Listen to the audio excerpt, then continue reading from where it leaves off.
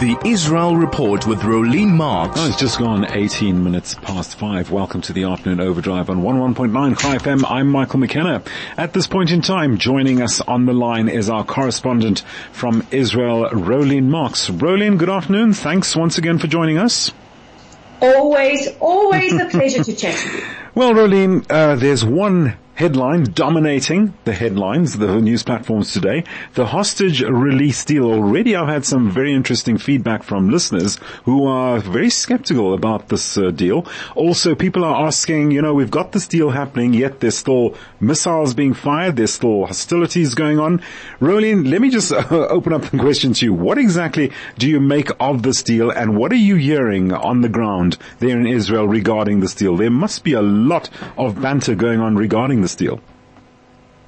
There's a lot of discussion, but if I can just preface everything with an appeal to people, and it is something that was reiterated by our police, by the IDF spokesman, and by Prime Minister Netanyahu, and that is not to speculate when it comes to issues around the hostages, not to speculate where they are, what kind of operations are going on, what condition we will get them in, who will be released, etc., etc. We have to understand that there are 240 families in extreme anxiety and anguish. And every time, and I see a lot of it on WhatsApp, people are speculating and sharing things and doing that kind of thing. It creates a lot of anxiety, not just for us here in Israel, but especially for these families. So let's be very, very, very sensitive to what they are going through, what they are enduring and feeling.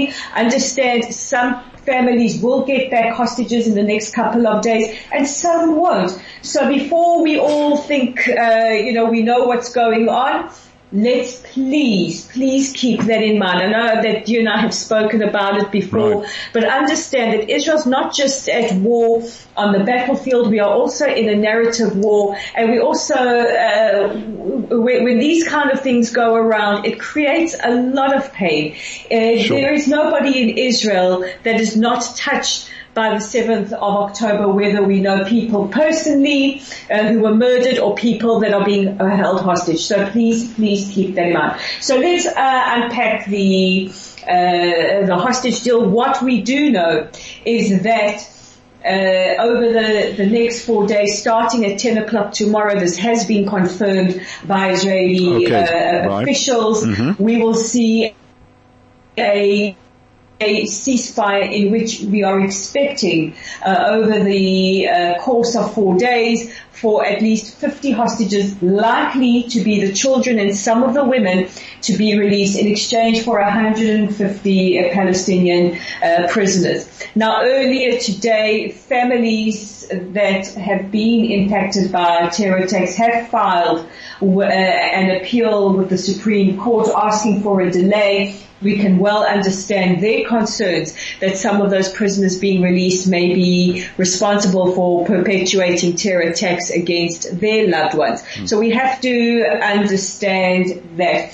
We do know that these 4 days will allow in more humanitarian aid for civilians in the Gaza Strip, and would mean that we cease fighting. And of course, this does disrupt the battle rhythms of the IDF. And I know that people are very, very concerned about Hamas perhaps reorganizing, and I think that's a fair question, and that's something that President Herzog addressed. He says, I understand there are reservations, totally understand. He says, however, our moral imperative is to return the hostages.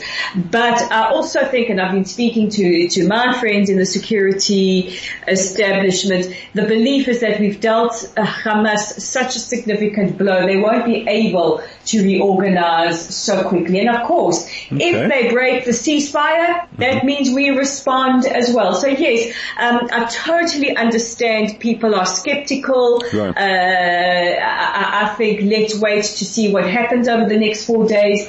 There are going to be very, very difficult 4 days for us. We don't know who's coming out because we haven't seen the list of hostages to be released.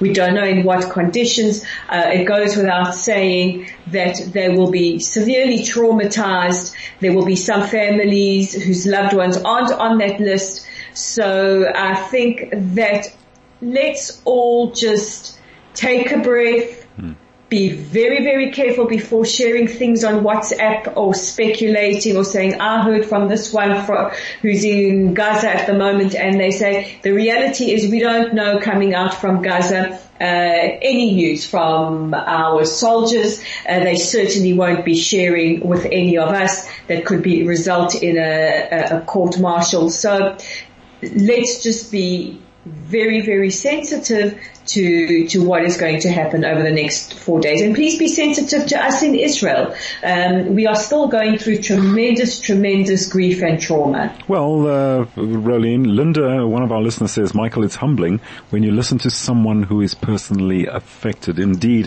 what you've just conveyed now, Rolene, is very convincing as to what exactly one is contending with at the moment, and what one has got to deal with right now regarding this hostage release situation. So, Linda, thank you very much for that contribution to the show. Rolene, in the meantime, some of my listeners are, they're interrogating the situation. Okay, you have mentioned that now it's been confirmed that 10 o'clock tomorrow, this ceasefire will go into effect. That's for 4 days. But until then, now we still got rockets being fired, Israeli Air Force jets intercepting a missile, for example, over Eilat.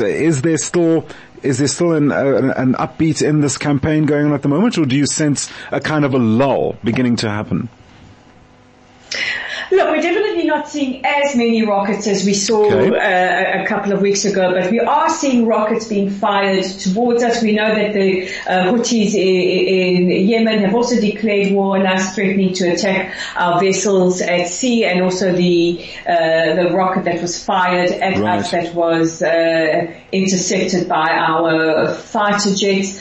And I think it's important that people understand this. Last night, another big barrage towards where we are in central Israel. And it's important that people understand we are still living with the war crime of rockets being fired towards Israeli civilians. A short while ago, another big burst around the south, and Hezbollah have said that they will also observe the ceasefire. They say that as long as Israel sticks to the ceasefire, their words, they will as well. So we are hoping for quiet.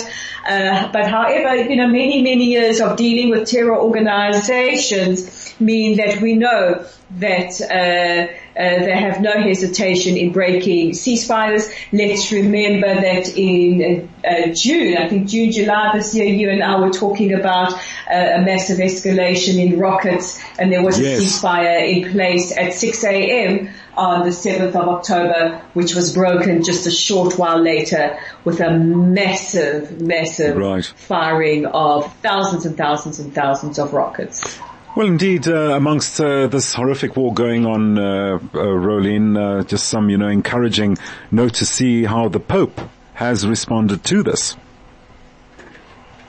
Yes, he met earlier today with both Israeli and Palestinian delegations, and very, very moving to see him meeting with the families of those taken hostage. He was visibly upset. I think that, hearing firsthand from families what they are experiencing, the anxiety, which is why we cannot stress enough. Please be very careful of what you share on social media. Understand that it has very, very real life impact, but very moving to see what he said, and him meeting with them. He met with Palestinian delegations as well, and his appeal to everybody was for peace. I've actually got sitting in front of me the readout from our Ministry of Foreign Affairs of His Holiness the Pope, meeting with these families, them showing him pictures of their loved ones, sharing the stories, and you can see he's visibly upset. Indeed.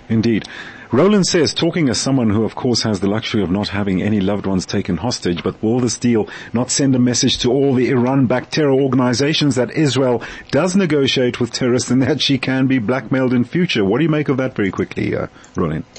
Well, look, I think it's a fair question. Indeed. And I think that that's why we do have a lot of skepticism, not just with our listeners, but also with us here in Israel. You know, we are very trepidatious. We absolutely understand the moral imperative, why everybody needs to come home.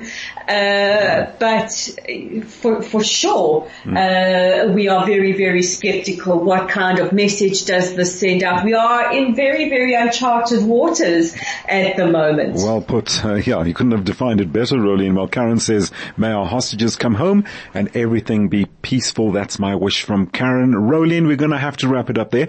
Thank you so much once again for joining us this afternoon, just to give us some background and give us a feel as to how people are reacting to this hostage release deal and what we ought to be mindful of going forward regarding that, to avoid speculation and rely on reliable sources for information as and when it is available to us. Our correspondent from Israel, Rolene Marks, joining us